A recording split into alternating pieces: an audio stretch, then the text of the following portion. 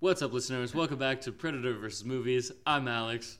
I'm Aidan. No, Peter. No, Peter. And, well, he might come back next week, except Yeah. for the movie we've discussed doing Right. for next week. Yeah. It might actually scare him away. But anyways, this is a podcast, as I'm sure you know, where we discuss and review the latest movie releases. We're going to start off with a non-spoiler review before diving into a deep discussion of the film, and then we will ask that most important question: would this movie be better if the alien from Predator was in it? This week, we're going to be reviewing Bottoms. I really blanked on it for like a millisecond. Bottoms is the movie we're going to be talking about. But before then, we have some news.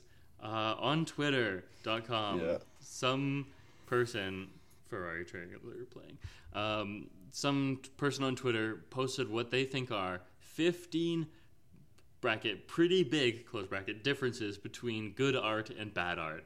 And boy, this is maybe the funniest spreadsheet I've ever seen. The goal was to compile, because he prefaced it by saying, like, people say art isn't objective and it's subjective, but I think I've compiled a list that can objectively evaluate the value of art. So let's take a look at some of my favorites. So he has 3 columns. One is differences, and then a column for what good art is an example of and what an example of bad art. So number 1 is emotional effect. Good art should improve your mood. Bad art makes you feel weird. That's such a, toddler. Yeah. It's like, oh, I don't like that.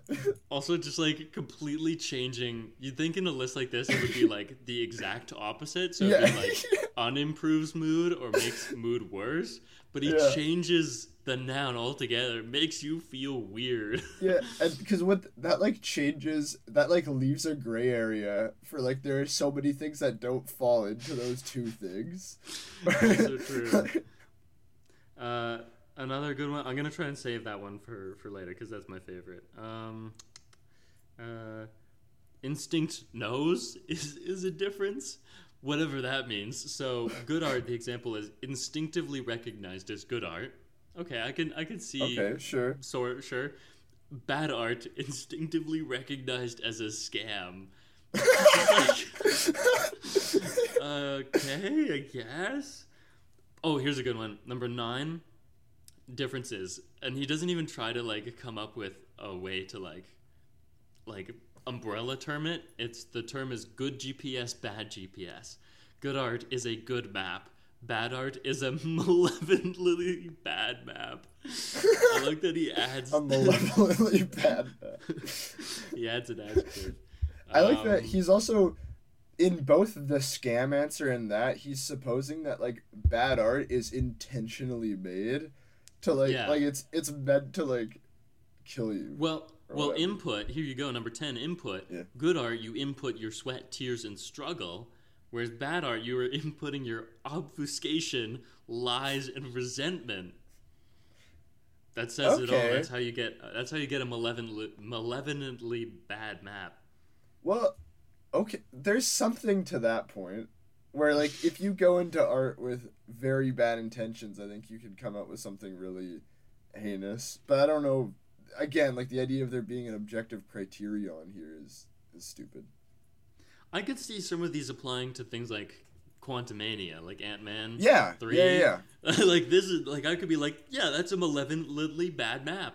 It's a malevolently bad map, and I do think that they went into it with deceptive intentions, where the goal was not to make a good movie, it was just to, continue the ever-sprawling MCU bullshit. I mean, Quantumania checks all the boxes. Makes me feel weird. Saps energy, sets off a downward spiral. Confuses the mind. Produces stagnation. Recognized as a scam. Wishes to destroy the canon. Mocks the concept of values. So, it's all there. But my favorite, of course, is the drug metaphor. So good art is it's bulletproof coffee. I don't know what makes coffee bulletproof, but bad art is weed, and doesn't that say it all? So that was a really fun detour on Twitter this week. Next, we have the trailer park. Vroom, vroom, pulling it. I feel like I haven't done that I know, we're so out of practice. We've really slacked on August. And it's September now, so this will be a good September. Except for one time where you're definitely not going to be here. That is true. Next week. Anyways, we've got some pretty big trailers. First off, let's talk about our boy David Fincher's back. Post Mank, I think was his last movie back in December of 2020, maybe 2021. With a little movie that I've heard tell about for quite some time called The Killer, starring Michael Fassbender, who probably hit his girlfriend or something. Just throwing that out there. That's not good. But the trailer looks pretty good. I do like David Fincher a lot. I think I will enjoy this. I think I'll enjoy this too. I like that. I actually quite like Mank. I think a lot of people are not fans of Mank. They talk a lot of shit about Mank. But I like that. However, it is cool to see a return to this kind of like noir sort of vibe, like dark and mysterious and grungy. I think that's fun. I saw someone describe it as like trashy neo-noir. Yeah. And I'm like, it kind of is. That feels right. Yeah. Yeah.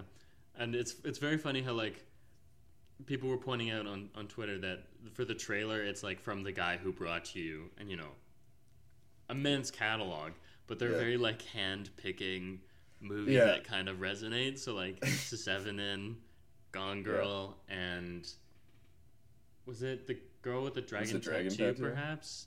I mean, that fits for this movie. But like, fit. I was better people than were that, pointing out that he just hasn't made a movie since Gone Girl, I guess. It's not... Killers is not brought from you, from the guy who brought us Mank, unfortunately. Who brought you Mank and Benjamin Button?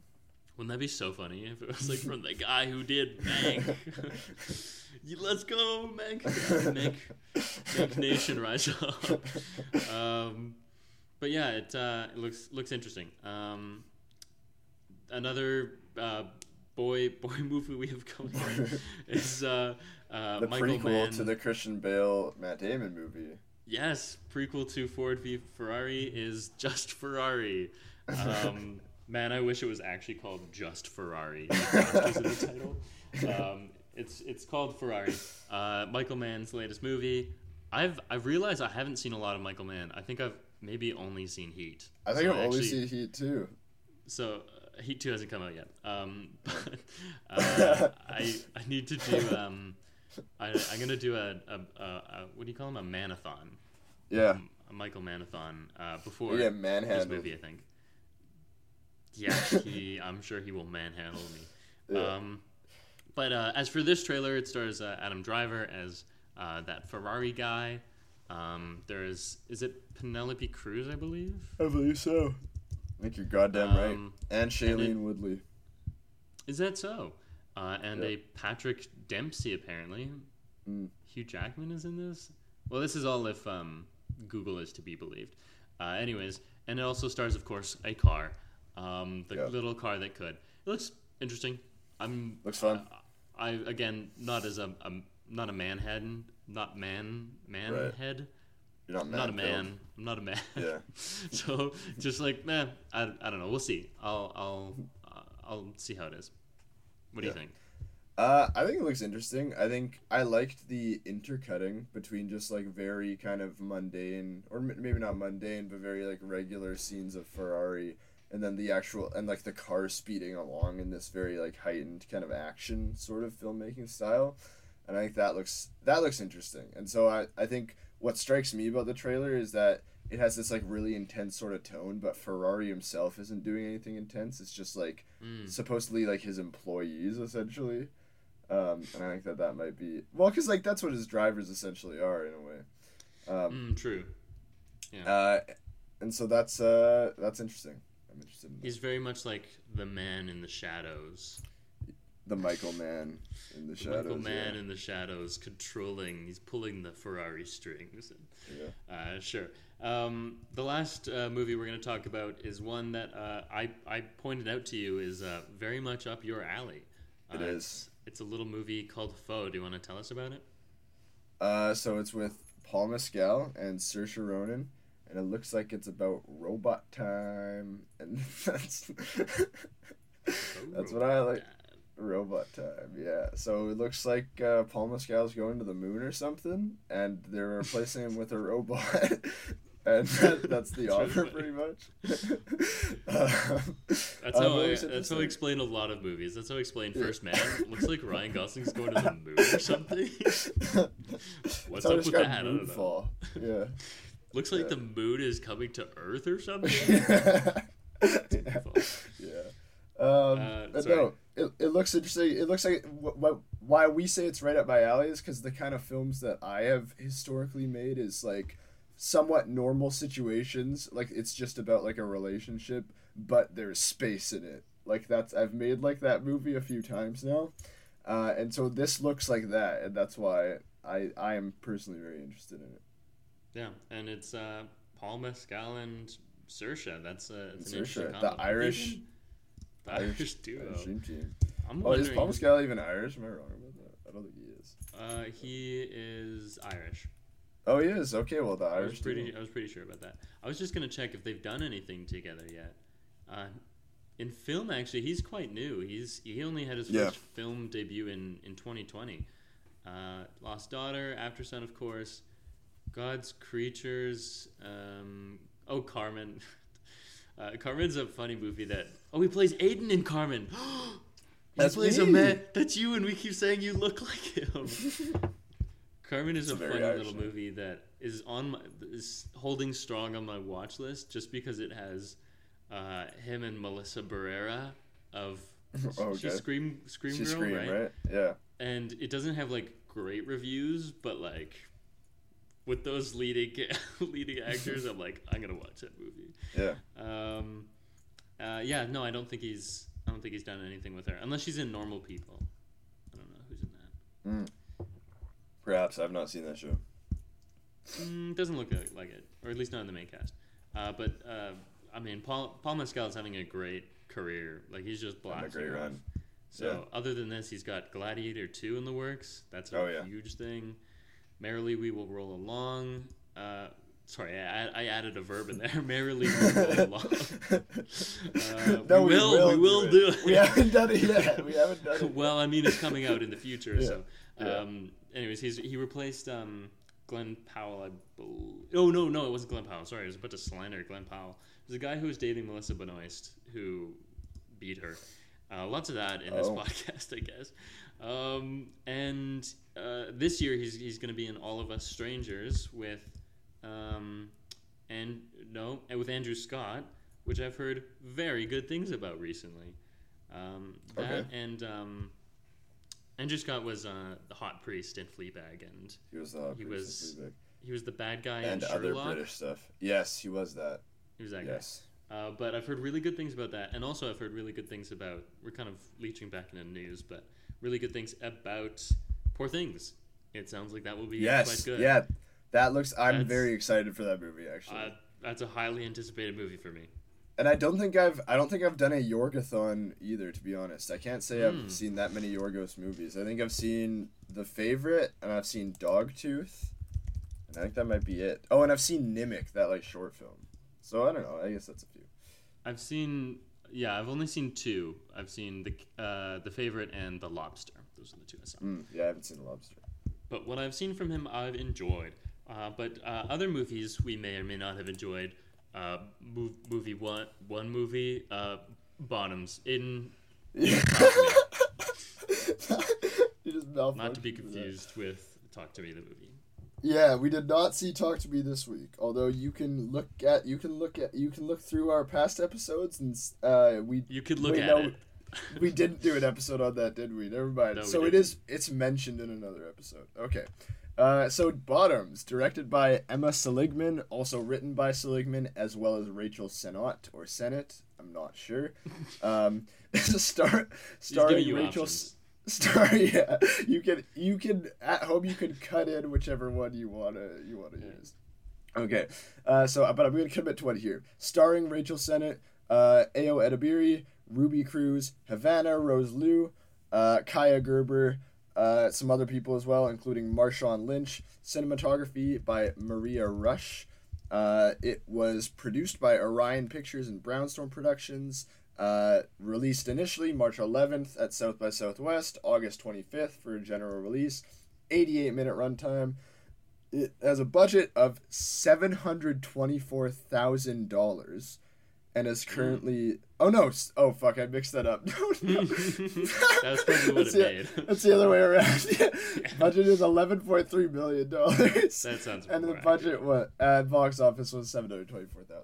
I was like, holy shit, they took that. I was like, that's low as hell. That less than $1 million budget really far. It really stretched it Although, out. I think this movie does feel low budget. I think it certainly does. It's a low budget of the Hollywood variety. It feels like it was made on $11 million. I will say that. Yeah.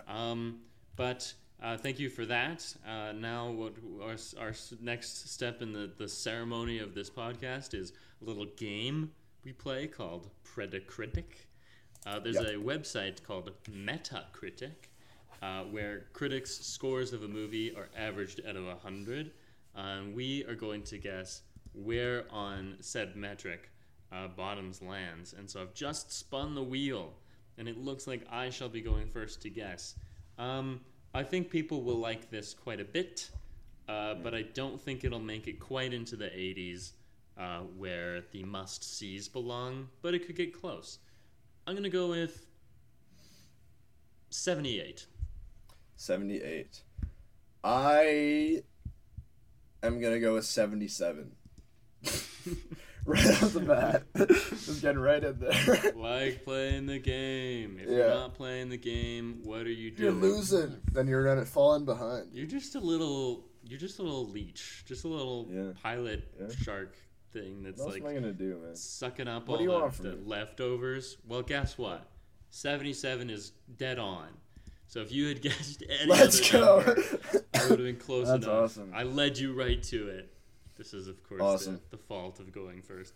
So as the winner, you do get to proceed. So what did you think of this movie? Non-spoiler reactions. Yeah, so I will say that I think this movie is probably not... This movie doesn't feel like it's for me, and it doesn't feel like it's something that's meant to be super enjoyed by a guy like me. I thought that might be the reaction. 77 is high for me. This, to me, is like a 3-star movie, pretty handily. I think that some of it is very, very funny. I'm less critical of just like the comedy itself, because again, I think it's just a brand of humor that I just don't think is as funny. Like this kind of improv-y, we're just gonna like try to like figure something out. Like that just almost never works for me. Like I don't like when I can tell that actors have been improvising for like a minute straight in the movie. And it's like, I just don't like that. It's just, I almost never like that. So I'm not a fan of that, but that's not like an objectively bad thing about the movie. It's something I don't like.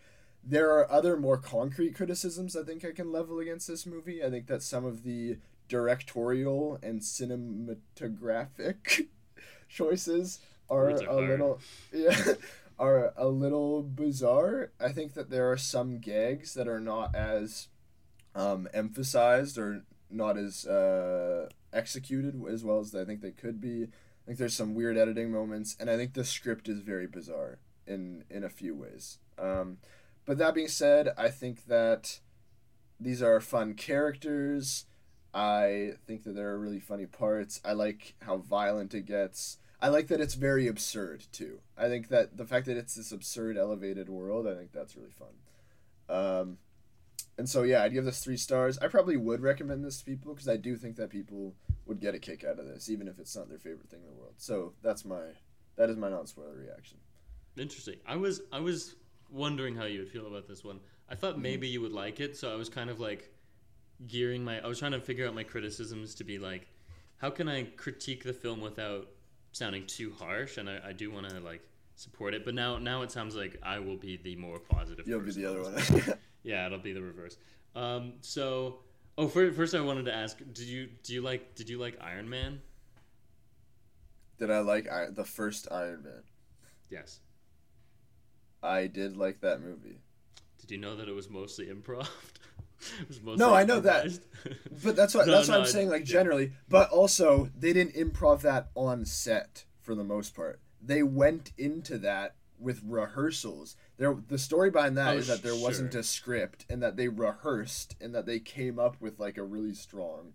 Like, is that how they did it? That's what they did. They did tons of rehearsals, and so what I mean is specifically when I can tell that it's a bit, and I can tell everyone on set thinks it's really funny, but I just don't think it's funny, and it's like to me, it just feels like something where it's like I just know I definitely would have cut that out if I edited it, but. And whatever. to hop into my non-spoiler reaction, I have to agree with you actually. I did find that quite quickly. I was like, oh, I'm just watching the behind the scenes interviews of Rachel Sennett and Ayo Edebiri, but like in a movie.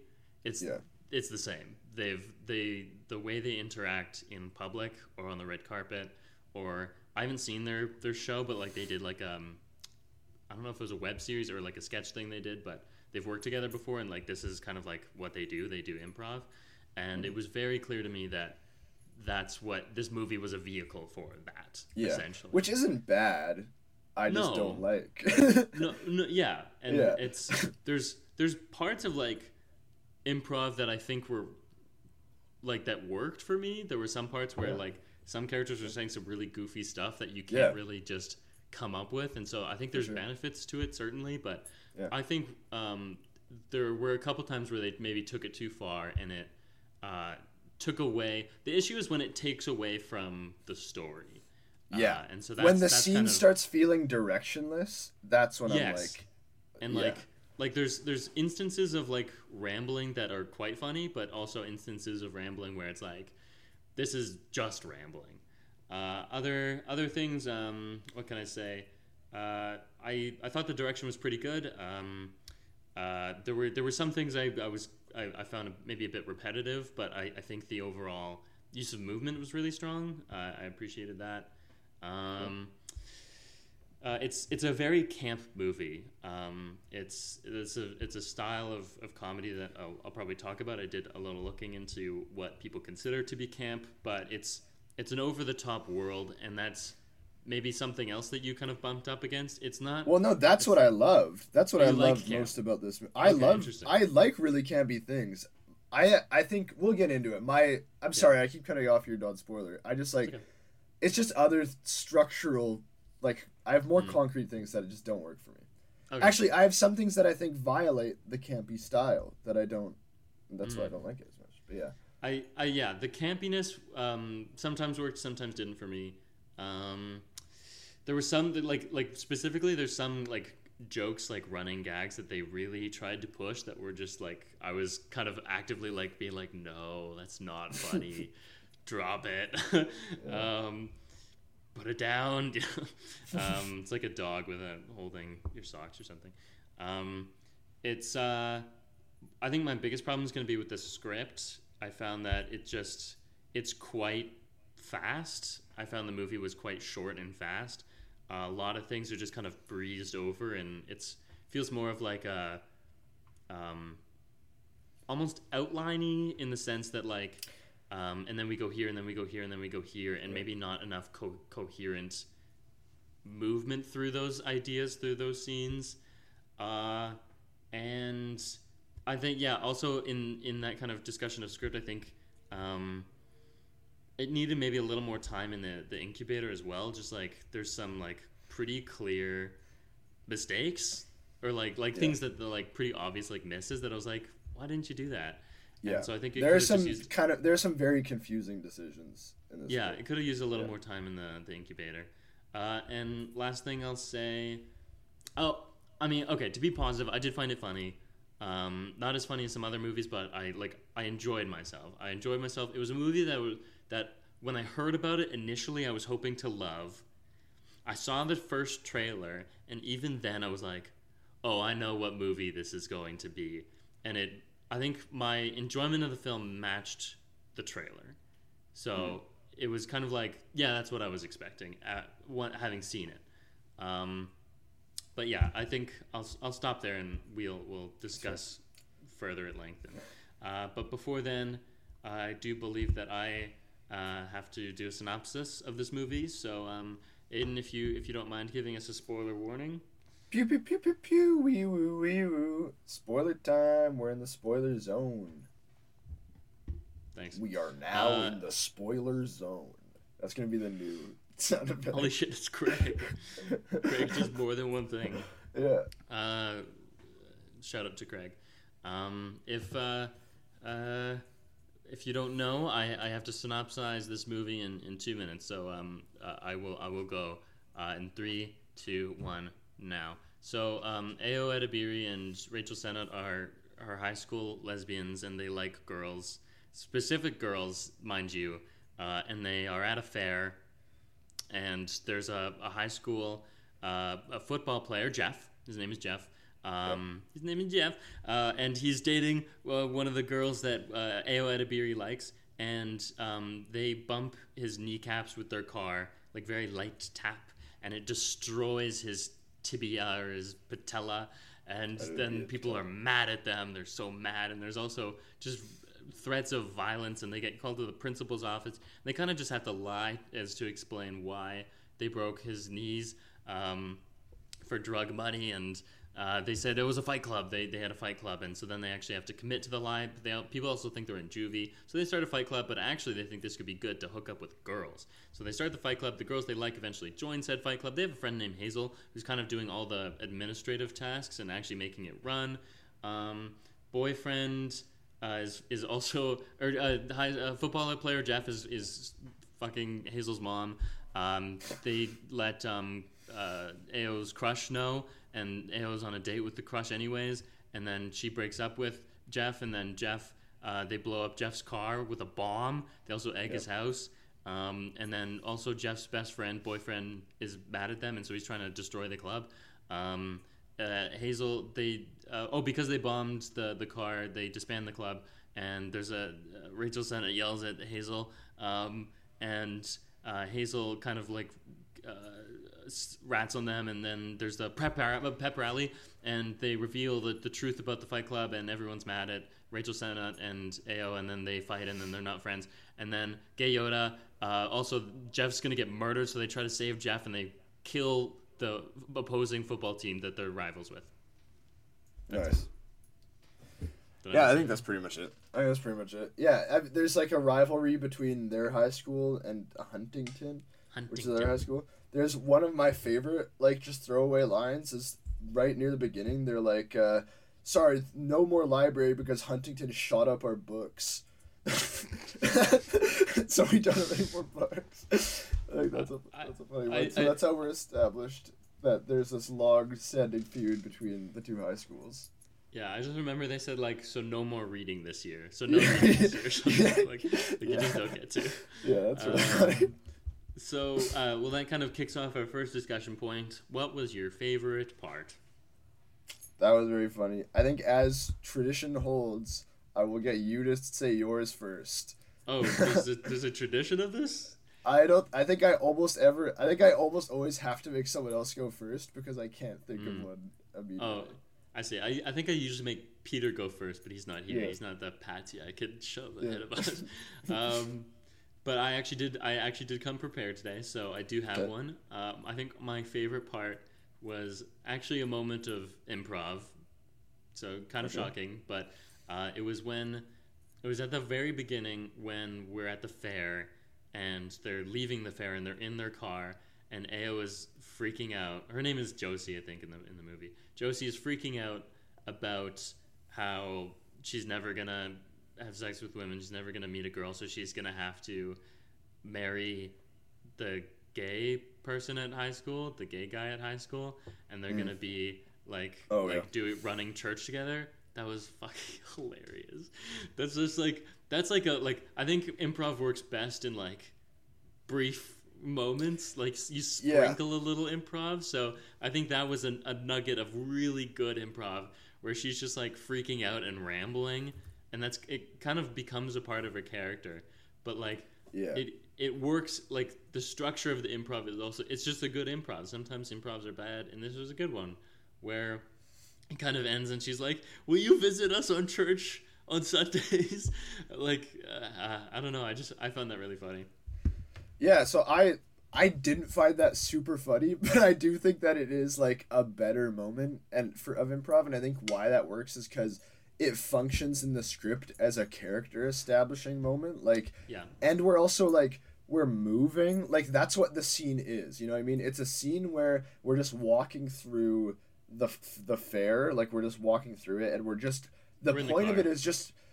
Is it? Oh, it's in the car. I thought this was when they're in the fair. But either way, like this opening part is like the point of that is just to introduce us to the characters. So that's a very opportune time for a character to go on this rant that exposes a lot about themselves. So Yeah. I think it just has a good like place and function in the script. Although I didn't think it was that funny. That was actually a moment where I was sitting there and I was just like, oh, the whole movie's gonna be like this, isn't it? But whatever. That one again. That's another one where it's like, it's just a personal taste thing. I don't have any concrete criticism to level against that because I don't think there's anything wrong with that. It's just that's not for me. Fair enough. Yeah. Do you have a favorite part then? Do I have a favorite part? Honestly, like I really like. This isn't a part, but this is just like a thing the movie was doing where I really like. There's some really funny like background gags, like just what's going on in the background, especially like specifically with the football players. Like I think it's really funny that the first scene that's in a classroom, they're just inexplicably is one of the football players in a cage. Like he's just in the corner of the room, and he's like animalistic, and I think that's the same guy who beats up Hazel later. Who Hazel has to fight later. Yes. Yeah. And so that's funny. Though I do have a criticism that ties into that. But I think that, like, I also like, in general, just the way the football guys act. I like that they're, like, babies. Like, I think it's really funny that when Hazel walks in to discover that Jeff is sleeping with her mom, the sounds we hear, he's like, ooh, ooh, ooh, ooh. Like, that, those are, like, the sex sounds he's making. I think that's really funny. Yeah, so I like it. I think, yeah, overall, like, I just really like the absurdity of it all. Like I think that this movie would not work for me at all if it wasn't so silly. Yeah, I honestly, to kind of dive into our discussion, I honestly think they could have gone further with I agree the campiness, and I think maybe one of the things I was reacting against is the fact that the movie is trying to like toe the line between and like can't decide what it is. Is it realism or like as realism as film comedy gets, but like just regular film comedy and camp. And I feel like the best examples of camp like they go to the moon and don't look back. Sure. Like Paul Mescal. And they're just like, and then they get replaced by a robot. Like comedy's a robot now, and they're on the moon. But like I think a different film would have to further the campiness would have like instead of leaving the guy in the cage as a background thing, they would have put that in your face immediately. Yes, and they would have so been like, there's a guy in a cage, and everyone would have been a little bit stranger. There's just too many like normal people, I think. Yeah. I have two things to say to that. The first one is I want to get into that criticism after, but it has to do with the cage thing. The first thing I want to get into is that I think that one of the burdens this script is carrying is trying to at once be like a distanced story about like this is funny and silly, but also a very sincere story about like the experience of these queer girls. And I think that it doesn't balance those two tones super well. I think that when it dives into like the more sincere moments where like they're feeling real feelings and we're supposed to be there with them, it's weird for me because because of what just happened before was so silly and I want to say like lacking stakes, but I don't mean that in a critical way. I mean that in like the comedy way of like it's just like a silly situation and you're not supposed to, like how Seinfeld is like that. Like you're not supposed to care about what's happening at all. And I think that like sometimes this movie is like that, and then sometimes you're supposed to really care. And I think there maybe is a way to weave that better, but I don't think this weaved that very well for me. I actually do agree. I found that the emotional moment, like I just was not really buying into their struggle as much as I was hoping I would. Yeah, no, I think you nailed it on the head there. It's quite silly and detached, especially when it's improv.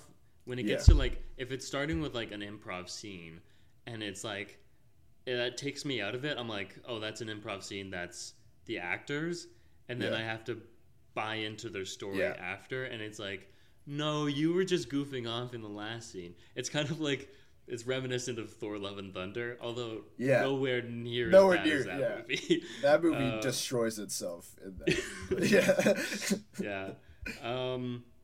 What else can I say about that though?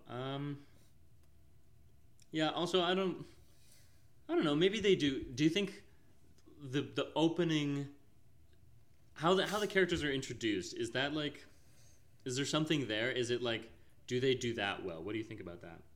So my reaction at the very opening was, oh, okay, this is what it's going to be, because I'd gone into this movie thinking it was going to be like on some level a very like genuine, sincere story of like the struggle of these girls to have sex with other girls. Yeah. And I thought I thought this was going to be, but the opening scene led me actually in the other direction, where I was like, oh, they're kind of assholes, and this is actually just going to be a movie about like, and so like, you know what I mean? Like, we're introduced to the fact that like they're not super nice, like they're not great people right at the beginning, and I was like, oh, okay, this is going to be like Seinfeld. I'm going to be watching like characters who are not great people just kind of going through, and I was like, okay, I can get with that. That's going to be fun. And I was thinking throughout the whole movie, I was like, well, okay, but are they going to, like, the obvious direction you take that in on some level is if they're assholes, then they are not assholes. They learn to not be an asshole by the end of the movie. And as it went on, I was like, okay, so they are doing that. They're doing that too. And it, so I actually think that the introduction to these characters, to answer your question, really led me in the direction of, we're not doing what I was expecting. We're not doing like a sincere story. This is just going to be like a detached comedy. Yeah, and it's because I think also that first scene is an improv scene, very clearly, where Ao's like stacking hats on her head, and it's just like doing like ridiculous things that, again, probably trying to make the crew laugh.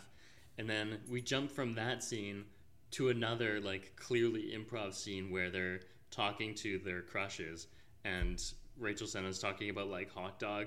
I rewatched that clip, and like, it is funny, but again, it's like, what are you trying to achieve? And like, it's hard to do both of those things, to go from like, this is very silly, we're all being very silly, detached kind of improv comedy, to jumping into like sincere, like, these are characters with genuine emotions.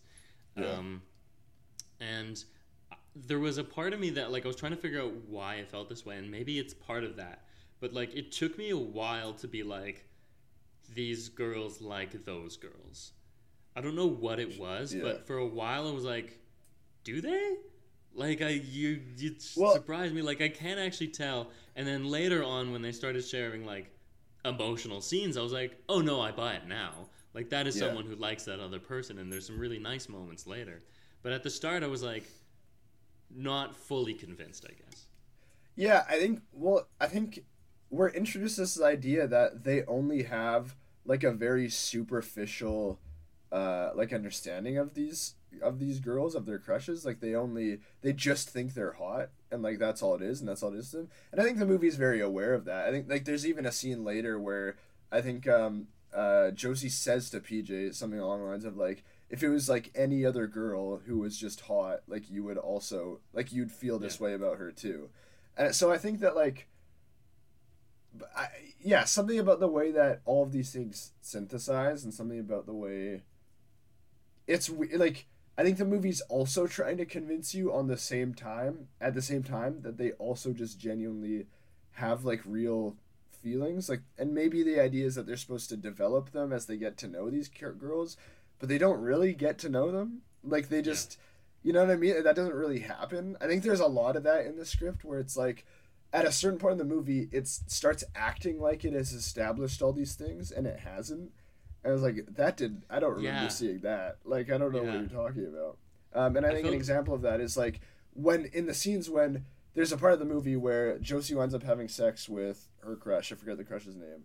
And PJ tries to kind of make a move on her crush and is unsuccessful. And I think, like, the Josie situation, like, that one you clearly saw the build, but the PJ one kind of came out of nowhere. Like, there's no reason. I don't know if PJ and that character had been in a scene alone at that point. Like, before that point. No, I don't think so. Yeah. And so, it was, like, yeah. They looked at each other. It was when she yelled at Hazel and Hazel walked out of the room. There was, like, a brief interaction when everybody left. And maybe that's when, like, they asked each other out. But, yeah, anyways. I'll bring up this now. But after having seen Bottoms yesterday, I was feeling like I want to see a better version of this, and like so I can kind of figure out like why it wasn't working for me.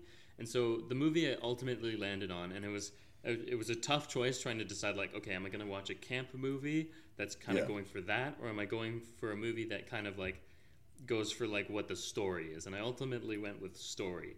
Do you want to see if you could guess what the movie was? It's from not that long ago, and it's very similar. Very similar. Is it like Booksmart? It was Booksmart. It was Booksmart, yeah. I watched I haven't seen Booksmart again. This is actually the second time I've seen it. The first time I was kind of like, yeah, that was pretty good. I just thought it was like, you know, I didn't have a great reaction to it. This time I was like, this is a 5-star movie. I see, like, I understood the hype. Yeah, I understood the hype the second time. I was like, and I think it's one of those things where it's like, you know what's coming this time, and you kind of appreciate it for what it is. And it's like, I was really blown away actually by that movie. And just like at the start, two comparisons I have is the first scene is the main character of that movie, Abby, maybe? I'm not sure. She's like meditating, and there's the voiceover of like the thing she's listening to, and it's like, you are a badass bitch. Everyone works half as much as you do. You work so hard and you will achieve your goals, and they're gonna end up as garbage people. And like it's an amazing, like, I instantly know who this character is. Yeah. And it's also weaving in like some exaggeration and comedy there as well. Also true. Yeah. And then later, another example is the scene where we see the second main character look at her crush. I know the crush's name is Ryan. I remember that. And she's looking at her girl Ryan. It's a girl. And it's misleading with the name Ryan, but right. No, that's and fine. That was another example where I was like, oh, I totally buy that. And I think that was even just like a filmmaking thing where it's like the soft, ethereal light and slow motion. It's like that's film. It's film language, right? I think they do that in this movie, but there's something that felt off about it to me. Am I misremembering that? That like they do that when they're at the carnival? They do, yeah. Maybe but it's too just far like away. It's like a wide shot, I thought. Maybe it's far. Like it could also be that like maybe it's too quick in the script. Like that might be a weird thing to say, but like I think it feels weird to me that like it feels kind of like what you were saying. It feels like we're just trying to like get to the thing, and it feels like it feels like we haven't done an essential thing first. But I couldn't tell you what that is. Like I feel like I feel like we have agree with you. Yeah, we have to know more about these characters. I think this is what it is for me. We have to know something that isn't related to the fact that they have a crush on these girls first, and then we have to see the crush. I think that's what it is for me. I need to know who Ayo Edebiri is alone, I think. Yeah. Even more than that, because that's how Booksmart starts, is you meet although it's a kind of co-lead movie, there is one who's the main character, and we start with them alone because I need to know who she is by herself. But she does not have a scene by herself for a really long time. And I mean, that in itself could be a thing. Like, this is someone who is always with their friend. And but you can find little beats.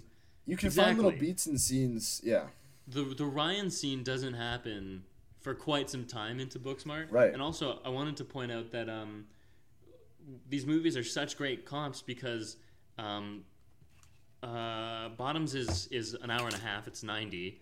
And Booksmart is an hour and 40. So it's a difference of 10 minutes. It's not that different. And that 10 minutes does wonders. Not to say that like the 90 is an impossible format. People do it all the time, but I think that's close enough where you can say that like one is clearly doing something better. I'll also say, I think this kind of leads into this, the two different introductory scenes from these movies also speaks to a larger problem I felt, which is I don't really feel that PJ and Josie were super well-defined characters. Yeah. I really felt that they were Ao Edebiri and Rachel Sennett just at like doing their shtick, like just playing off each other. Which I think they're clearly good at. Like, I think they clearly... Oh, yeah. Yeah, but it's just... I think that we don't really... I think if you want to do the crush thing, we just have to have an understanding of these characters beyond just, like, the archetype of what they are. Like, PJ's just... Like, PJ's, like, the mean, doesn't give a fuck, like, will say whatever off the wall, and Josie's the more, like, introverted, kind of rambly sort of one. But I think that you need to have, like... I remember we had a film prof in common, and I don't know if you remember him saying this, but he said it was our first year intro prof, and he said that like a good thing for a character is like give them a rule and then like have them break it. And so it's like I think like give them some detail that is against what we think of them based on like the overall image. And I think just like a little wrinkle would have like helped these characters feel more defined. Yeah, and I also feel like the characters really just, they're so similar to me, and you can pick out differences, like, one is clearly more forward than the other, but also, like, they both talk so much because they're improvising that they just kind of sound the same. So Rachel, like, there's this scene where they're both talking to their crushes, and Rachel Sennott is like doing this back and forth and like just being super unsuccessful, saying the most random stuff. And then Ao Edebiri has her turn, and it's like almost the same. Like it's again, there's a slight difference of like she's a little more like introverted, awkward, but they're both awkward. There's not a huge difference. And I felt like if they had taken the time to craft like a clearly defined character persona that has like differences from the real life, and like also if this is a camp movie, it's supposed to be exaggerated. I felt like that helps further down the line when they have to start clashing and then there's obstacles, the rules thing that like they have to break a rule when they fight each other and they're like mad at each other for doing what they did. Even then I was like, you guys are not that different from each other. Yeah. And they're like blaming each other for who started the club, and it's like, you both did. And I mean, maybe that's the point of the movie as well, but like the scene where they're like creating an idea with the principal, like they're acting the same. They're the same person. It's also really weird, and then sometimes they're not, but it's like it doesn't work. Yeah, but I think that scene is also particularly weird because it ends in such a way that it's reminiscent of scenes in other movies when the protagonist fucked up, the protagonist gotten too deep, and they pushed away all their friends, and it's like trying to say that that's Josie. That like Josie wronged PJ. Yeah. No, she didn't. Like not at all. Josie does not have to apologize to PJ at all. Like what are you talking about? It's actually, now that I think of it, like it's such a weird moment. Even then I was like, why are we on Ao's? Like why is she the main character? Yeah. The more flawed one is usually the lead, right? And I mean, I like Ao, and if she's gonna be the lead, like she should just be the one with all the flaws. So the only flaw she has in that scene is that she says what actually happened. Like she just speaks the truth. Yeah, and is like mad about it. She says accurate things to PJ that she needs to hear. Yeah, and like I guess maybe that's part of it. Like I don't know, just like beefing with friends. Sometimes you have a friend who does the wrong things, and then there's just like it's an inevitable like I'm mad at you for doing those things, but also you're sort of at fault as well. Like so, like in theory it could work, but I agree that in that moment I was like I think it's also that like the movie makes it out to seem that she's the wrong one, that she's in the I think wrong. that And I'm that's no. what that beat is. Like that's what that beat is in a comedy movie where it's like or in a movie where they're running some sort of scam or they have some kind of secret, is the secret gets found out and no one likes them anymore. And like that's, and the point of that beat is always that they fucked up, is that their flaw that they have to overcome has led them to this moment. And it's like, that's not what happened here. Like you can't pull a fast one on me. You can't pull a fast one on me. Too quick. Yeah. But if we want to talk about scripting more, I have some, while we're just on a writing thing, I have a few other like writing notes. So let me know what you think about this. I think it's very bizarre that Huntington is even in this movie. I think it's weird that they are the other threat. It's like an extraneous idea. I think like it very clearly should just be the same high school's football team that have like threatened violence against these girls, which is like a believable thing, and you can do that in like a campy way as well. Absolutely. And then because it's also, there is no real reason for the football team to actually have any problem with the Fight Club. The only explanation we get is that they're taking attention away. Like the Jeff's right-hand man says that, and it's like, one, we haven't seen that. We have not seen that happen, that the school has turned attention away from Fight Club. Because if they have, then I buy it, and that's fine, right? But if we've seen that happen, but we haven't seen that happen, you're just telling me after the fact. And so I don't, like, that doesn't mean anything to me. I also just feel like it's a stronger conflict if it's just like, these are just clearly oppositional forces where the Fight Club was formed to defend them against the football team. And I just feel like that's, it just feels like that's clearly where it was going, and it's so weird to me that the Huntington thing is even in this movie. I completely agree. I didn't realize that until you said that, but it's just so like out of the periphery of the movie until the very end, and it's so abrupt when they bring it back up again. When they're visiting, the only name I know her as is Kei Yoda. When they're visiting Kei Yoda, who I had to learn from the Wikipedia article was Ayo Edebiri's babysitter in the movie. Oh, really? That's why. I thought you meant Ayo Edebiri's like real life babysitter. No. Like it's Josie's babysitter. That's how they know her. That was, as a side note, a side critique. No idea. Like, that was completely lost on me. There's one line that explains their relationship, but I don't remember it. I don't remember exactly. And it's so fast. If that's something you're going to bring back later, I think you need to kind of, like, discuss it more. I don't know. Anyways, when she's visiting Gayoda says, yeah, didn't you know? Yeah. I hate when movies do this. Let me She's like, didn't you know every single year Huntington kills someone? And like in a campy way. Not know that? In a campy way, that's kind of very funny. It's just like, didn't you know? And then like the most absurd thing you've ever heard in your life. Like there's a decades long kill streak. Not even just like every like decade. Like on the decade anniversary. No, it's like every single year they brutally murder, so like they drown someone. I don't know. I think it could work if that's like the campiness you're going for. But again, it just feels so random. They're clearly like supposed to be defending. That's why the whole thing starts, is because they're trying to defend themselves from Jeff. And I feel like it actually starts because of Huntington. That's why the Fight Club starts. It's because one of the Huntington guys like shot a girl or something. Okay, no. Back. So before we learn that happened, that's an off-screen event as well.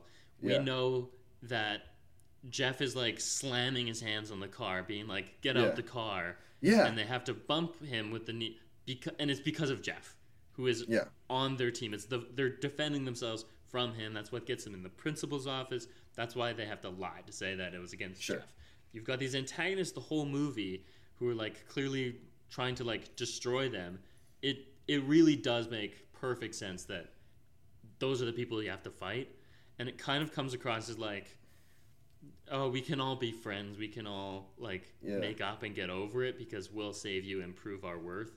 And it kind of feels like yeah, it's weird that the why? conclusion is that like they get to fit in with these people, and it's like, why the fuck do they want to fit in with these people? Suck. Like, and I feel like that, and I know that it's like just a silly movie, but like I feel like that's what the ideological ending of it is, and it's like, well, why? Don't do that. It's the thing is like what your movie is trying to say. So Booksmart is a good example where the actual point of the movie is learning that the people you think suck are actually not that bad, and maybe you're kind of the asshole for just like assuming all these things about them, and you kind of have to like walk a mile in their shoes. So when that movie ends and you're like, man, these people were all right, that really works and that really lands. But in this movie, I think you just sometimes need to let people suck. Like you can have, like, I think Jeff and his friend work so much better if they are just complete like undeniable assholes, and if like you end up killing them, like they end up killing the Huntington player, good. Like it's a camp movie. That's how it's supposed to work. That's how these movies end. I also think I completely agree with you. I think that like there's a weird unrealized conflict where it's like Josie is like stealing Jeff's girl, and that's like not a like that should be in a more focused script. That should be an escalation of the conflict where it's like, not only have they started this fight club to fight against us, now they're stealing our girlfriends. Like that should be the way it goes. I just don't understand. You know what I mean? Like I feel like even watching the trailer, that's what you automatically assume. That's where the movie's going. It's because the issue with that is they've infantilized Jeff, which hilarious that they do that. But, it ends up in a place where he can't defend himself from anything, and so he doesn't make for a formidable foe in the like if he was gonna. But then make the right hand man the guy. Sure, I think that works, and maybe it's fine. Like I think having like him be like the protector, I think is super funny. So yeah, he should be fighting on Jeff's behest. Like I'm going to kill you, Ao Edibiri. That's not a threat against actual Ao Edibiri. Yeah. No, I agree with that. A problem I had script wise, I have a few, so we can bounce off for a while on this. For a movie about a fight club, there's a notable lack of fight club. Yes. It's very much like, okay, we have started the fight club. 20 minutes later, fight club is over. Or like you don't the club is not disbanded yet, but you don't go back to the fight club part of it. Like it seems like that should be more. It's like the promise of the premise idea, where Act 2 is like, this is the movie you've set up. Act 2, now we do those things. You think it's about a fight club? This is when we do fight club. And it's like 2 scenes. There's the first scene where they're like, it's fight club, bitches, and like gets punched in the face. The second one where they're like, these are the rules. You can't be late. Montage. And no more fight club. It's like you get to do... They're interacting as a group still. They have the share circle. They have the car bomb meeting, and like there's other things they do. But I was expecting like full blown fight club, which kind of feeds into the thing you had said, where you said it was taking attention away from the football club when it clearly wasn't. Well, if it was a real underground fight club. And if they're actually masquerading as a self-defense club, but they're actually fight clubbing, and they're actually just beating the shit out of each other, and people start attending as an event and like paying money. Now we're getting into like dicey territory. Characters can make bad decisions about like what's good for money, why are they doing these things, and now it's actually taking attention away from the football team. The football team. Yeah. No, I absolutely agree. And it's also like, it's really weird that like there isn't a real threat to the fight club, and the way it ends is so like the way it ends points that out, where they're just like, yeah, we're gonna get caught, and so we're done. And so it's like it's like no, like I get that, like, I think that they're very aware of that that's what they're doing, but I still don't think that works. I think that has to be at the heart of this movie, the Fight Club has to stay together. The Fight Club has to yearn to be a one unit, and it doesn't work if you don't do that. It has to be shut down by external forces. Yes. It doesn't work if it just kind of, like, if it did self-implode, it can't just be like, yeah, we're probably going to get caught, so we should probably stop doing this. Like, that's... It has to be that the secret comes out, and then that's why they self-implode. Like, that, which kind of happens, but it's not really... Or if it's if it's a self-implosion, it has to be because, like, the truth is revealed and they hate each other now. It's either because they hate each other and they don't want to do it anymore, or because somebody is saying no, probably the principal. Who would, again, like, that would be... Who is established as not giving a shit, and so they shot themselves in the foot where they don't have... Yeah. Like, it's just, like... And so... But at the same time, it's kind of funny. Like, there's some level of it's funny to subvert the expectations, right? Like, you understand the premise of the movie, you automatically understand the principal should be the threat. Like, you have, it's like in Buffy the Vampire Slayer, have you ever seen that? Like, the principal's obviously going to be a threat to this, and there are a million examples of that. And so there's some potential humor in, no, actually, he doesn't give a shit. But then you have to have something else. Like, there has to be some other, like, because the football team isn't an external... The football team didn't do anything to shut down the Fight Club. They just... It was just that the Fight Club bombed the car and then decided that they wouldn't be able to get away with it. Yeah, it's really strange. I also think just, like, if the principal doesn't give a shit, like, you need a scene of, like, they're in the principal's office and he's like, I don't give a shit. Like, he actually has to say that, you know? Yeah. Like, it has to be kind of like, that's actually... subverting the expectations is like you have the scene where it should happen and then it doesn't pan out. I don't think it just kind of like ends. Yeah, there's no build up. It has to be build up and then subversion. It can't just be like no, I agree with you. It's so random. Another thing about the Fight Club though, there's a part where Hazel's like, guys, this is actually really good. Like, we're actually building like a really supportive environment and we're making really good friends. And I was like, when when were you doing that? Please show me those scenes, because, like, that would have been nice. But, like, again, it's such a breezy, like, movie that's just rushing through the beats that we don't actually get to see the character moments and, like, the interactions. So there's, like, a lot of, like, yelling, but there's not a lot of downtime, which movies sometimes need. And, it's the thing of, like, we're supposed to just believe that they've spent time together when we haven't seen that, when we haven't seen the bonds forming. And so it's just kind of like you're taking their word for it.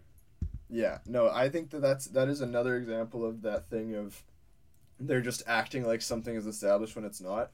I think another thing is when this is a little established, but when Hazel's like, yeah, I've been doing everything, and I was sending out all the emails and stuff, and I was doing this and I was doing that, and it's like, I believe that happened from what I've seen. It's not that I don't believe that. We've seen a little bit of things that would lead in that direction, but we haven't seen any of the organization of the Fight Club. Mm-hmm. So it's like she's saying that, but it's like we needed to see like one example of that. I think there needed to be like the conflict between Hazel and PJ and Josie needed to be more defined. Like, and I think that it's clear what it is. What I mean by that is there needed to be literally scenes where it's like Josie is trying to do something with the Fight Club that's like good and beneficial for it, and PJ and Josie sabotage it. Did I say Josie? I meant Hazel. You did, Hazel. I meant Hazel. Yeah. Yeah. Also with Hazel, it was about her mom. There's a scene where like in the montage where Hazel keeps coming home with bruises, and her mom is like making concerned faces, and she's like, Josie, what's going on? And it's like building up like this arc with like side arc of mom and like Hazel's home life, which I didn't need in this movie. That would seem like a really like random thing, but let's just say you want to do it that way, and like that's just something you want in this movie. The next beat that happens in that story is like jaw-dropping, like what the fuck? Like just complete left turn from where we're going. So she's concerned mom, like, oh, there's probably a Fight Club going on, and then turns out she's fucking Jeff, the football player. Like, completely out of left field. Does not seem like where that's going. Bizarre. Yeah. And then they Very just keep bizarre. bringing her back. And it's like, I don't have any problem with that being the reveal. That's funny. That, like, again, like because that's a funny beat. It's a funny moment. It's just like, yeah, it's the build up to that doesn't lead to that at all. And I also think that there are personally just some not great filmmaking decisions in those scenes. So it's like the bruises on Hazel, not very obvious. Yeah. And so, like, in most of those scenes where she's walking by, she's just walking by. And we don't really, like, it's not even clear what the mom is reacting to. We can, like, fill in the gap. Like, we understand, like, okay, yeah, it's probably, she has bruises and she can tell. And I think that there's also some potential funny comedy in, like, she keeps, like, if she doesn't intercept Hazel, then she isn't allowed to talk to her. Like, that's a funny thing where it's like she keeps coming out of the same doorway, but she comes out as Hazel's already passed. And so it's like, I think a funny escalation of that gag is literally just like the mom's trying to get there before Hazel, but because she can't talk to her. Or like Hazel goes like in another room, like goes in the background and walks back. Yeah. And it's like very Scooby-Doo. And I just think that's like the idea, like she can't unless she gets her in that moment is funny. But it's like, and I think that is shot choice, that is editing, and I just think it's not done super well. And I think it's just another example of like movie not knowing what it is. Are we camp? Are we sincere movie? Sincere movie is what that is establishing. Concerned mom.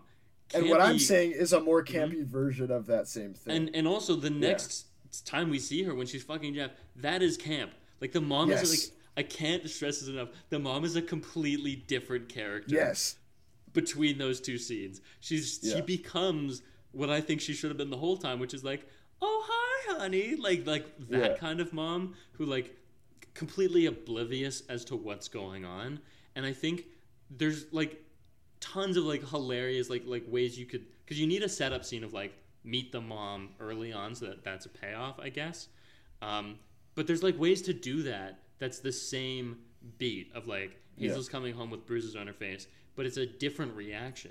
Instead it's like oblivious mom being like, oh, you got a bruise honey, like how but like waving it off, or like maybe not even realizing, like, you know, there's like Hazel's trying to get her to notice and she literally doesn't know. Like you can do a scene where like Hazel's trying to like stand in front of her mom so that the mom will see the bruises, and the mom like literally just won't look at her, like is just doing something else, like something like that.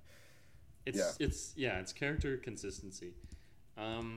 Some last script thing I have is just like, again, how things are just kind of like are just thrown up with no establishing. There's no setup, and just suddenly we're at a place, and like for certain things that's okay. Like you can be like suddenly at a gas station, for example, and you're like, I can understand why two teenagers would be at a gas station. I don't need you to explain why we're here.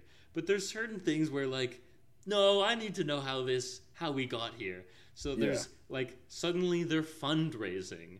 Yeah. What? For what? When did we decide that? What is the fundraising for? What are they selling? Panties?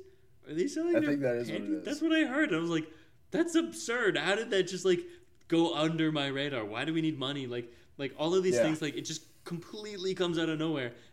And of course it's overshadowed by the Hazel beat, just like moaning on the ground. Side note about that, she's not moaning because like it's so disgusting that Jeff is fucking her mom. Like I was like, oh, she's like in pain, like in physical, like she's like recoiling, like how gross that is. And it's like, no, she's just tired. It's okay, she's just tired. I was like, oh, it's kind of less funny. But in addition to the fundraising, there's like very suddenly the Gay Yoda thing I found kind of came out of nowhere. And the one that really like, other than the fundraising that really annoyed me, was like just suddenly we're in Josie's room, which with the girl. Which that seems like a really big deal, especially for like this introverted, awkward character you've set up. So like we really lead up to that first date that's also not really a date because she's just revealing that she knows Jeff is fucking Hazel's mom. And you need that kind of moment of like, hey, do you want to like hang out? Yeah. I guess no. There is a scene of that, but that's for the first one, right? Yeah, I think so. I don't know. I just find yeah. it was so unceremonious. Also, Josie's parents just don't exist, which just seems like an oversight. Like I feel like that should be like the parent is because I don't think PJs need to be there. But I think Josie's need to be there. It's a fundamental part of the high school movie. Like, they're in every high school movie. And yet we have Hazel's mom in this instead of Ao's. And you think, like, there's all sorts of signs of, like, that would be a really interesting, like, what would they think about bringing a girl home? They're clearly very religious. She's got Black Jesus on, and she's like, And she's wearing, like, 3 crosses all the time. It's like, you're setting something up there. Seems like an oversight. Yeah, I think that even more so, the one with PJ comes out of nowhere for me. Like, and I mean, I've already said this, but I just feel like that scene where they're studying in her crush's room, like, that really, to me, just came out of nowhere. Like, I don't know. Yeah. I'll say for that one, there is the kind of the moment where they're looking at each other. That's happened much later than Josie and the... Man, I wish we knew what her name was. That girl, when like they're asking in the date, well after that is the moment between PJ and Isabel. That girl. Isabel? Is it? Isabel is Josie's crush. Brittany is PJ's crush. I remember Brittany because she's making jokes about Brittany. So when Brittany and PJ are talking, like I remember that. That's a lead-in that works for me. And the idea, like, it does seem like she's giving her signals, but I think that only plays into what the movie wants, and so I think that really works. Is like, I did think that Kaya Gerber, who plays Brittany, was like into PJ, and so it's quite like the shoe drops kind of moment where she's like, no, I'm straight, and I think that really worked for me, actually. And I have some amount of like leniency for like the side character. There's a lot less like need to set things up. I'm a little more willing to be like, that was enough for me. But it's when there's like just not enough bridging for the main character that I'm like, it just feels messy. Yeah. So I have, if we want to move on from writing, I actually have another criticism that I can point out. I'll say one last thing. I realize this is more writing. Just quickly on the ending. I like that even past like the fight stuff.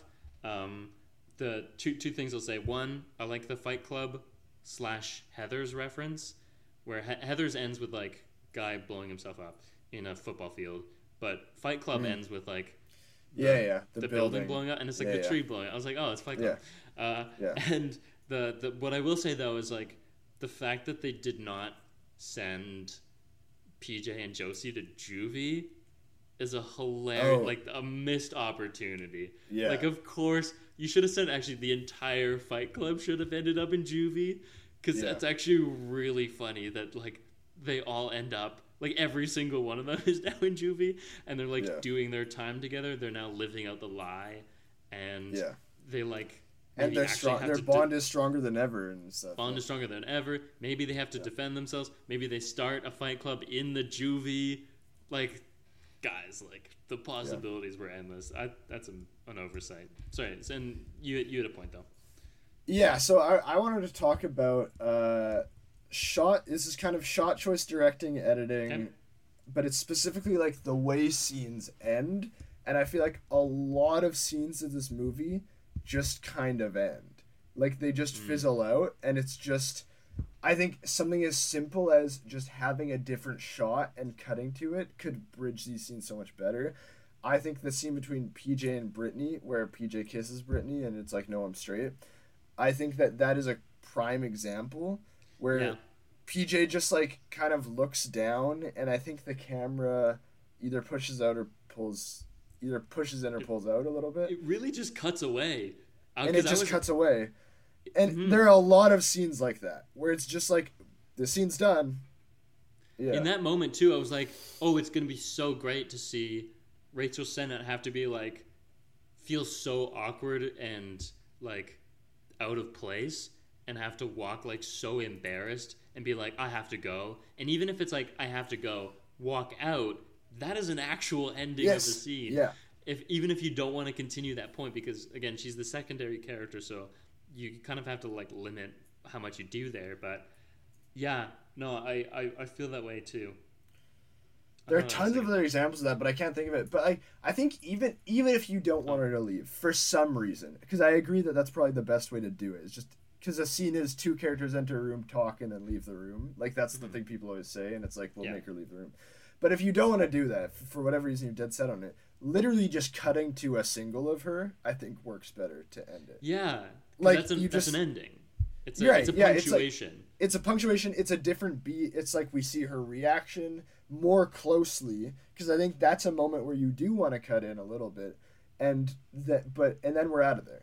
And I think that like that works a little bit better for me, is that like, or we see a different angle of her. Like, that's something where it's like something is because it gives the impression like something has happened in this scene and something is different now, and so now we get a different perspective on it.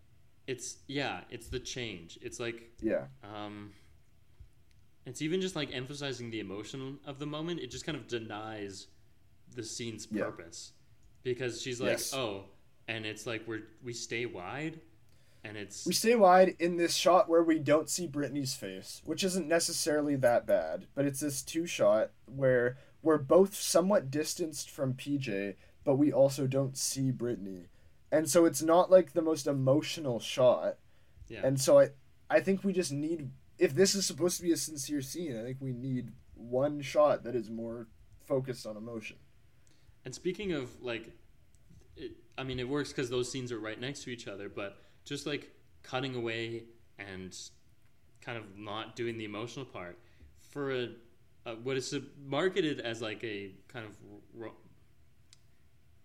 I guess I kind of have to decide what it was marketed at. It's not really a raunchy R-rated comedy. That's not what the movie says it's going to be, I don't think.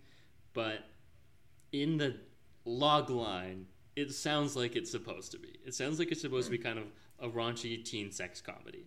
And because your log line is like two lesbians start a fight club so they can have sex with girls. If sex is in your log line, it's a little sterile. It's kind of weird that this movie has no sex in it. There's implied sex, certainly. It happens off screen. And it's again, like this thing that's come up over and over again is like, our movies are just like continuously becoming more sexless. And I'm so happy that I've kind of found an opportunity to talk about this. Did you see the woman on TikTok who shielded her husband's eyes during Oppenheimer? Do you know about this? No. Oh my god, I'm so happy. This is great. Okay, there's a woman on TikTok.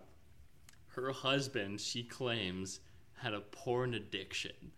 And she said it hurt her so bad. Like, the fact that... And, like, honestly, like, I don't know the extent of the porn addiction, but, like, I just get the sense that he watched it from time to time. like that's how I'm choosing to read the situation. So I'm seeing it as, like, he watches porn as much as the average man, as much as the average bear, and she's just like, it's a porn addiction. He's addicted to it. It's too much. So she caught him, and they've like the relationship has changed. So like, he's like become like a baby. She's infantilized. So, like, there's like, she posted videos on TikTok of her like cradling her husband. His is also like, his face is blurred out, which is just a really funny detail. And also there's in the same shot that I'm thinking of, their child is on the bed behind them. They're not looking at the child. And the child is on an iPad just like going off. And it's like a baby. It's like a baby on an iPad. So anyway, so this is this crazy couple. And she's like, yeah, I heard about Oppenheimer, and I was like, I thought it'd be pretty good. Like, I heard from like the Rotten Tomato scores, like it sounded like it was pretty good. It was getting really good reviews, and so I was like, I thought I'd see it. And then like, this is how. So just prepare yourself. This is how we walked in with a plan. We knew what we were gonna do, and we knew like we knew there were some triggering scenes, like these like the words she's using, and we just knew that whenever whenever a scene would come up, like she would like bleep, the self bleep, and he would shield his eyes, he would close his eyes and put his head on my shoulder and like turn his head. Oh my god! For the sex scenes of Oppenheimer, and I was like, "What is this? What are we doing?" That is insane. Perfect encapsulation of like the sexless culture we have right now, where movies just can't have sex. There's the sex scene discourse of like, it doesn't advance the plot. Which is what? It advances the plot and it advances character in the same way that any other scene could. Just write a good scene. Yeah, like that's all it is. Like, but they just see it as like gratuitous. Also, like, I think you also just need to step back and like really reevaluate why you're watching movies. If you're like, I don't want to see sex in movies. Like, movies are supposed to like encapsulate like the experience of living, and they're also like, supposed to like, the point of movies is that like they can be anything. Like, you're creating a reality, and so it's like, why? It's like, no, this part of life can just not be there. It's such a limited scope of what a movie can and should be, to say that like movies, like if a movie has a sex scene, like a sex scene does not advance the plot. First of all, why does a scene have to advance the plot at all? Like, I know that's kind of like a general like, this is how screenwriting works, but even that is such a limited view of what a movie can be. To just assume like, it's, people were saying like, that's what a plot cell is. Like, someone who's just like, I'm watching the movie for the plot, you know? And I would call myself a bit of a plot cell myself, honestly. I like plot. My favorite people always say like, oh, character is the most important thing. No, I think plot is the most important thing to me. I just don't understand why sex is not congruous with that. Like, there's just no reason why it doesn't have. Like, and like I can understand why something like a Marvel superhero movie might go for that. You've got it's a marketing thing. You know, you're trying to appeal to the widest possible audience, for like, of all ages. You want younger kids to be able to see it, so you want to make it a little less sexy. You also don't have time when you're introducing all your shenanigans, your new characters and whatnot. But and maybe there's also an element of like marketing to overseas. I don't know what the rules are, but I know, like, for example, you can't have gay people. So maybe there's also a thing about like, also you can't have skeletons sometimes. That's another specific country has a problem with skeletons. But maybe another thing is like, there's a limit on sex scenes. I wouldn't be surprised if that was the case. But for a movie such as this, where like you're not going to get a wide audience anyways, it's an R-rated movie. This is really only going to appeal to the domestic American Canadian market. Yeah.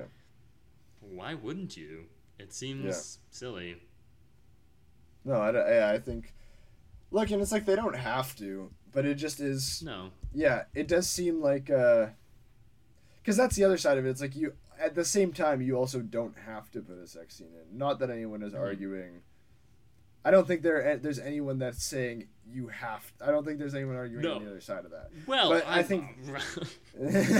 Right.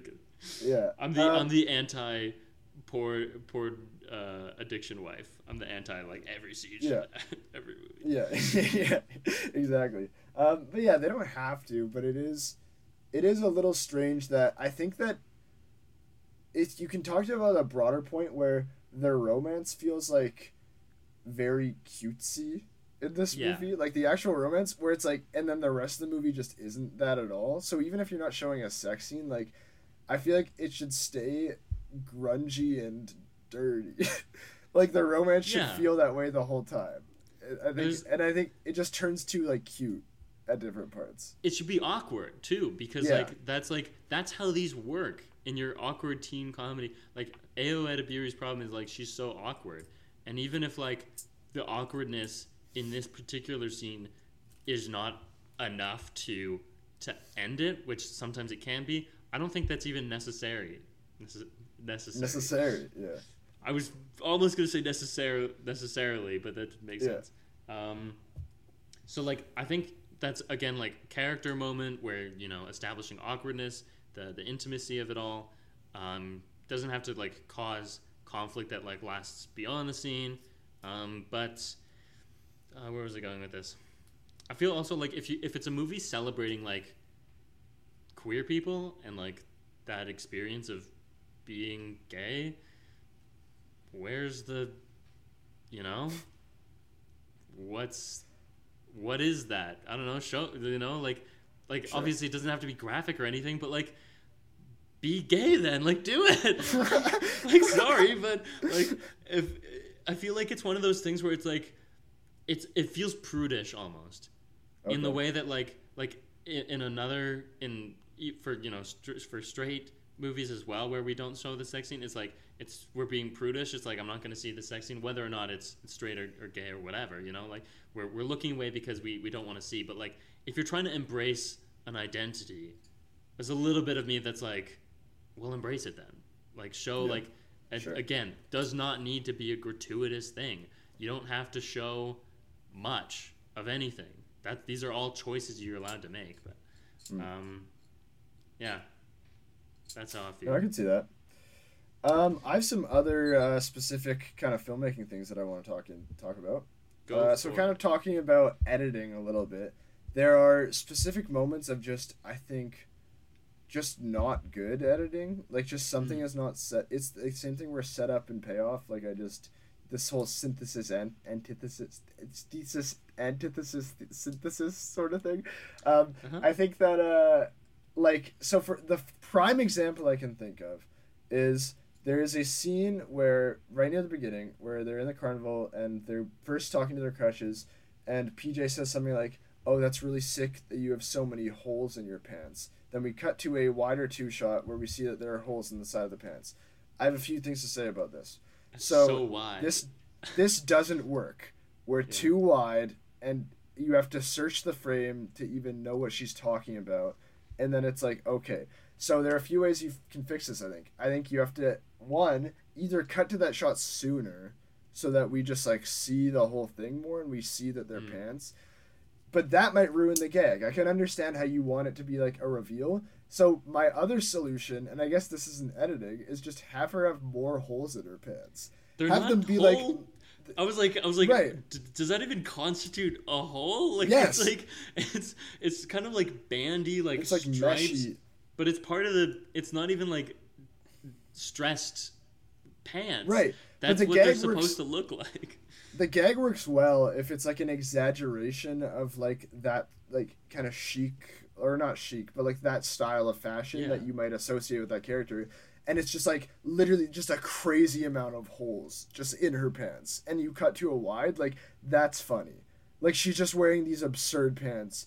And then, but then the other solution I think, is just that you cut to that sooner. You set up that she's wearing that. Then the gag is different. It's less of like a punchline. Then it's just more of like a running thing. But I think that either way, like. We just need like that didn't work, and I think that there are a decent amount of moments of editing where it's like, oh, I didn't get the right information at the right time because of the way you edited this. Yeah, I definitely felt it on that one, and that clip was on YouTube where I was watching it on my phone after having seen the movie, and I was just baffled by like what a strange shot that was, and also costuming wise how lack of holes those pants were. You know, like I don't even know if the joke has to be there being an absurd number of holes. I think if it was just like, again, I think also another problem is like I feel like you're referring to a bygone era where people had stressed pants. Sure. People do not wear those anymore, or if they do not dress like Kai Gerber dresses in that movie. It doesn't feel truthful, and so the pants that feel truthful to the character just don't have holes in them. Feels like just a weird kind of like. It does feel like a dated joke. It feels like a 10 years ago joke. Yeah, I'll say that. Yeah. Yeah. Maybe because they're millennials, dude. It was a millennial movie. That's what I was thinking. Is like these people were in high school 10 years ago. Right. Not a dig at like this is like, I think all of them look fine for high school, you know. There's no Ben Platts in here. It's also that they are all old. Like none of them look like they're 15. It's not a mix of like 15-year-olds and 27-year-olds. They're all like 27, so it's like okay. Looks normal. Yeah. And then the teachers are significantly older. So the teachers are way older. Yeah. Yeah. I will say also for the editing, this kind of ties back into the point you had earlier, but I feel like if scenes didn't cut off so early, I think that also solves a lot of the problems of like bridging between scenes. You just need, and I think also this is probably like, it's probably in the script, like that's where we cut, you know? Yeah. But if a scene lasted a little longer and explained where they were going next, yes, like half of those problems are solved. Like, oh, now I know where we're going and why. You just kind of like segues are important. Speaking of which, I've heard you have another point maybe. That was an example of a bad segue. Yeah, I mean, I have two things that are specifically... I have a shot choice thing that I just really want to quickly touch on where I feel like this movie, it has a specific style where it's trying to... It's like somewhat squared off shots. Like we don't really see things on too much of an angle too much. Like we often have these shots where it's like we're just seeing the front of these characters or we're seeing the very side of these characters. I think that's fine. And I think I don't have a problem with that. I think that there are some times where this movie is not choosing the right time when to be distanced from the characters and when to be close to them. I think that we are too close to them on a lot of parts that are supposed to be more funny, and I think that we need to be further back for it to be funnier. And then I think we're too far away on parts that are supposed to be sweet on moments where it needs to be closer. The frontality thing you mentioned, I don't know if that was the word you used, but that's when like characters are just facing the screen basically, like squared shoulders to in the direction of the camera. I think that's something I like noticed but didn't pick up on. And I think they kind of work around it, but it does have an issue of removing depth from the frame, I think, where like it feels more like we're in a plane and you're like plane plane, but not like not an airplane. Anyways, so like the scene where at the fair and it's cutting between Eo Edibiri and Rachel and then flipping to the crushes. It's very like it's very quantized. It's rigid almost. I don't know how to describe it. But it's strange. I get what you mean. It feels like in some moments very like curated and like characters. Okay, it's like characters have been placed. It feels like characters have been placed in a thing, and that's not a bad style. That's like Wes Anderson does that. Whatever. He's like the most obvious reference of that. There tons of directors do it though, and it's like it's not wrong, but then also the movie doesn't do that a lot of the time. I think the keyword here. I don't think that's the style they're going for. I think it's just something that happens. I think the keyword here is blocking.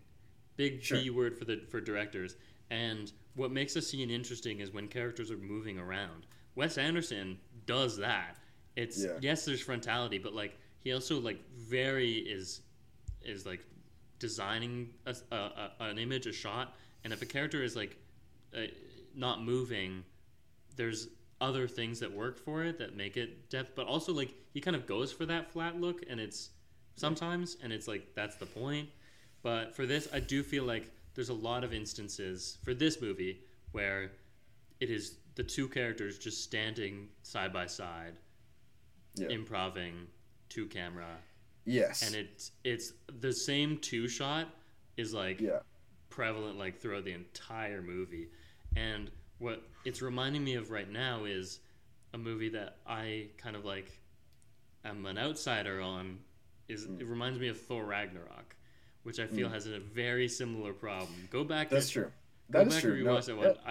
I don't care for Ragnarok anymore, and part of it is because it feels very stagey, and like in that one, it's a different problem because there's very obviously a green screen 3 feet behind them, and boy does it show, because every single scene where that is the case, it is two characters, two shot, standing talking to each other.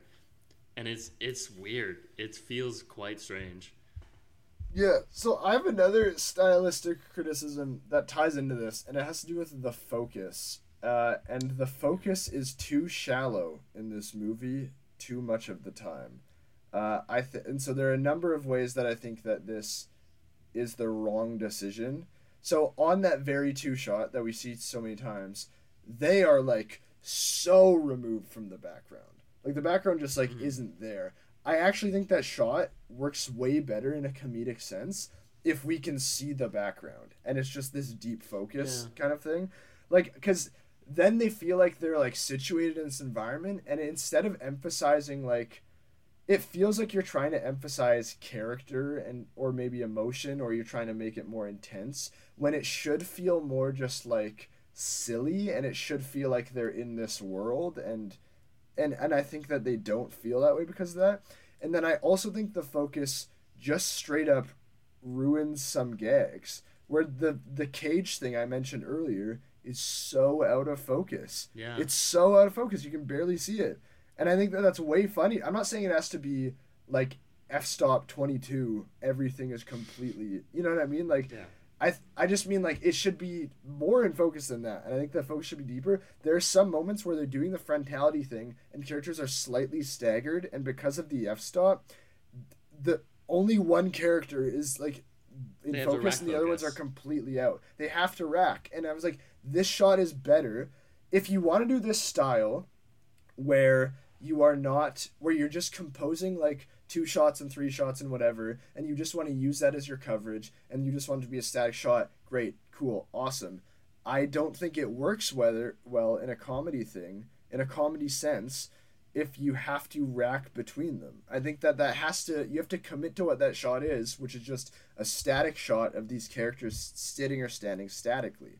And then I also want to say there's one more gag where right near the beginning, before they do the car thing with Jeff, the football players are doing really funny things in the background when they're running up to the car. They're like jumping over each other, like jumping on cars and stuff.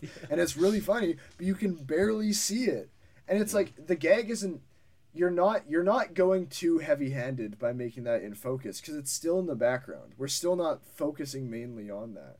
And so it's like you're trying to draw focus away from that, both with staging and f-stop, and it should just be one, I think. It should just be staging. Yeah, it's a difference between drama and comedy. Comedy's like, again, you play wide, and there's a general association where wide also just happens to mean deeper focus. Now that's not necessarily and like mechanically a true thing. You can do it however you want. But they go together. Wides go well with deeper focus, and kind of through association, deeper focus usually works better for comedy. Or like, you know, use it sparingly or use it for a very distinct purpose. And I think part of what you were saying about like the need to rack focus between characters doesn't work, because a comedy, like, they're both supposed to be funny. So I should be able to look at the other one for their reaction as much as I'm looking at the person who's saying the funny thing. Comedy is as much about reaction as it is the person saying the funny thing. Is the straight man and the silly person. We still don't know what the word is. The straight man is just as important as what is the silly goose.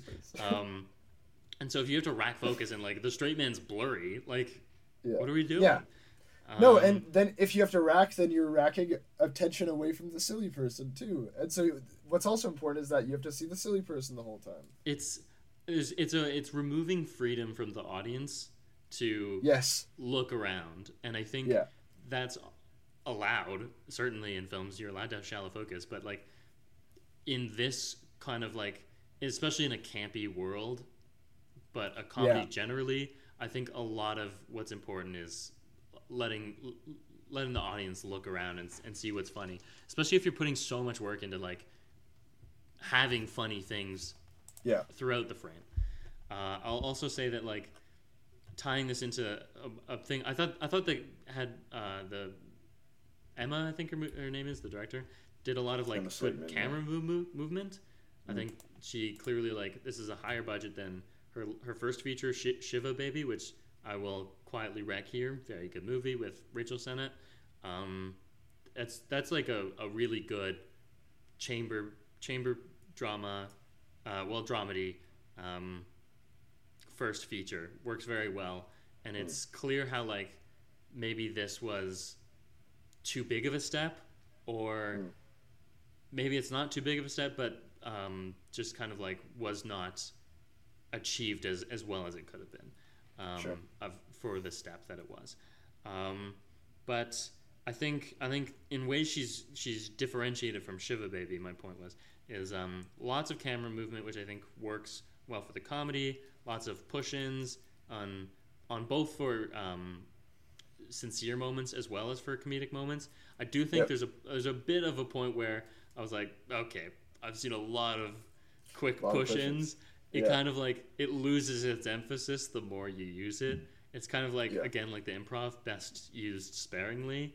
And when you've done it 5 times, I'm kind of like, I get it. I've seen the show. I also think that sometimes the push-in was awkward, and I don't know how to explain that other than like the starting focus, and the focus is bad sometimes. There was one that they missed. It straight up lost focus like a lot of times. And I think like again, it's like if you're gonna do that camera movement, just narrow your aperture, do a deeper focus. But I think that there are also sometimes where it's like it just doesn't push in much. It pushes in like a very small amount, and it's just like I don't know. Like, and it just needs to be a bigger one because I think it's more dramatic. But whatever. Yeah.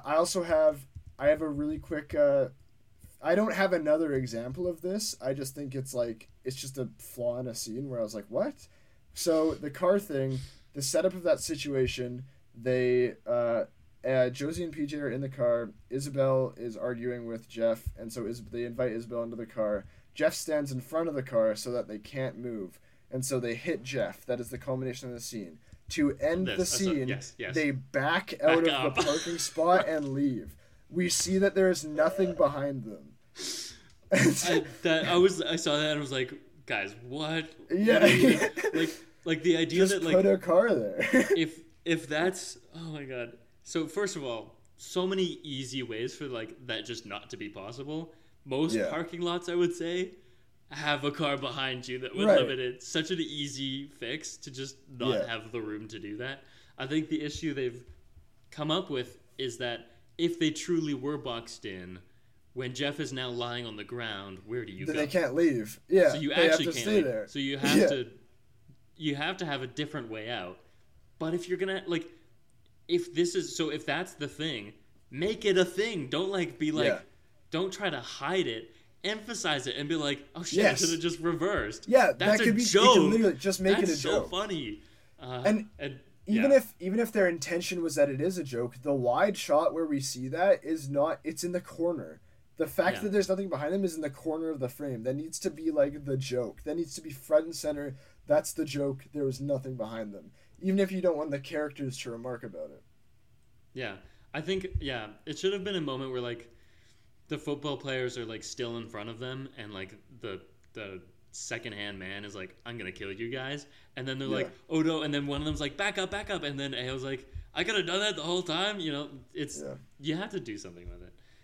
But I do think that kind of like summarizes this movie generally. It's like funny, but quite quite a large number of flaws and oversights.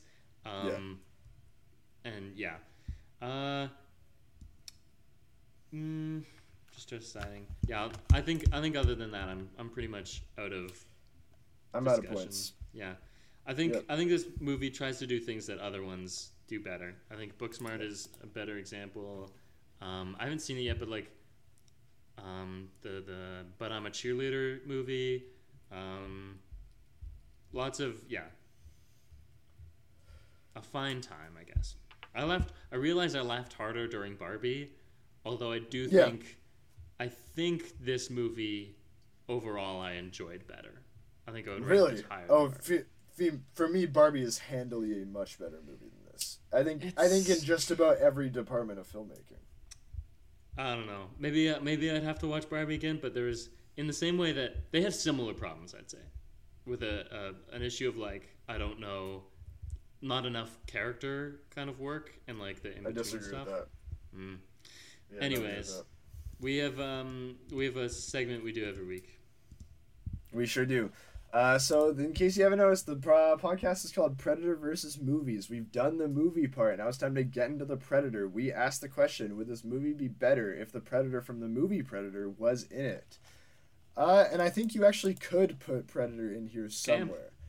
It's campy and it's silly, and the Predator could actually just like show, like they could be, again, going back to our old trope, they could be hunted by the Predator as a side plot.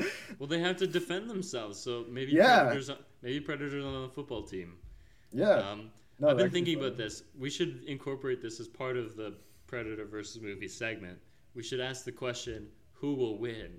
Because I keep I'll write in the YouTube description like, oh, this is the part where Predator versus, and usually I put the movie title, but sometimes I'm like for the Demeter one, for example, I was like Predator versus Dracula, and I was like, how did we never ask that question? We never actually asked. So I think that has to be part of it now. Who would win? Yeah, so okay. Fight Club versus Predator. Who would win? I do think Predator would win. I think even in the world where they have trained to be brutal fighters who can kill, I think Predator's still winning that one, to be honest with you. I think, okay.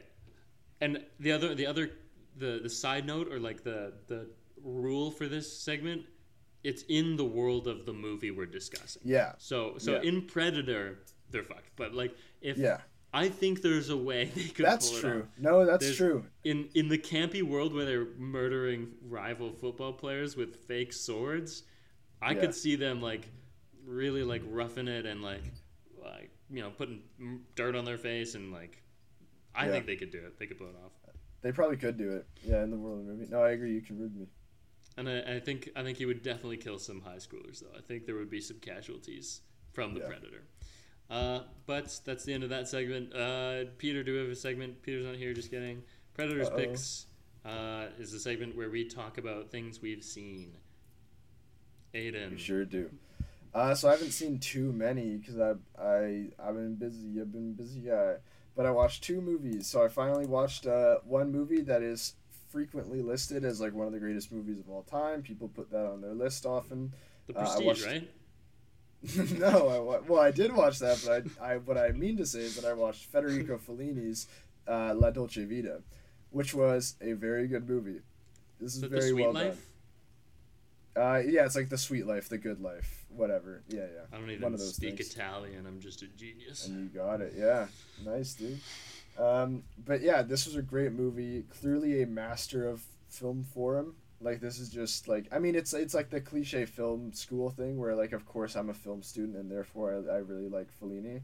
But, like, it's a great movie. Like, it's very, and it's funny because I've seen 8.5, which is another movie where I'm like, formalistically incredible. Like, it's incredible what they're doing here, but I didn't like that movie that much, and I thought it was actually kind of self-indulgent and not great. This one I actually think is kind of tackling similar ideas to that, but in a much more intelligent way, and I think in a way that is just depicted a lot better. Is this the one with the paparazzi? Yes, this is the movie that is the origin of the term paparazzi. That's the clip I saw in our shared class with that one film teacher who said, "Make a rule and break it." So I've seen the paparazzi clip. I wasn't talking. I wasn't talking about. I don't think we're talking about the same guy right now. Oh, who? I don't know. We don't need to hide it. I'm talking about Milos. We don't need to censor the name. Oh, I watched that in that class. He showed a clip from La Dolce Vita. Yeah. Oh, I don't remember that. Oh, okay. Well, anyways, you have another movie you've seen. I did see another movie. So I watched. I think I'm close to seeing every Nolan movie now. This is not like a watch through I'm doing, but I think that just Oppenheimer kind of gave me a reinvigorated sense of Nolan fandom. Not that I'm still not a huge Nolan guy, but so I watched The Prestige, one of the ones that I haven't seen. This movie's really cool. I think it's Peter's favorite. Really, this is a cool movie. No, it's Dunkirk. I'm not sure. Sorry. This one's fun. It's actually really interesting that it's very Nolan-y in some ways, like it's very clearly a style, but it's also kind of different in some ways. Like there's certain camera moves he does that I wouldn't expect to see otherwise. There's some really clever and effective and simple, just like camera things he does in this movie that I think are really cool. There's an insane twist in this movie. The twist in this movie is like, I don't know how I feel about it, because like on one way it's like, looking back now, it's like, that is set up. That certainly is set up. You can tell there's so many lines, so many things here and there, and you knew something absurd was going to happen. Have you seen it? Yeah. And well, let's spoil it, because also I think a lot of people have seen The Prestige, so. Okay, yeah, pew pew pew, spoiler for The Prestige. So it's revealed that Christian Bale the entire time was actually both him and his twin brother. That's the insane twist? I thought it was the Hugh Jackman is murdering his clones. I thought that was the one you were going to be like, well, there's insane. That one's insane, but that's one that's more like, that one's more vague. What I mean is like, yeah, because I feel like because that one feels like less of a twist to me, because that's what we're led to believe somewhat early in the movie, and I don't mean it's in the latter half, but like the hats, and I remember the hats with the hats and everything, like we're led to believe that that's what's happening, and you're almost expecting that to like be revealed to not be the case, and then it just kind of is in the end. So it's like, because the reveal was more spread out, it's not as crazy, but it's like the fact that we're getting to the end, and it's like right at the end, it's like, actually I was two people the whole time.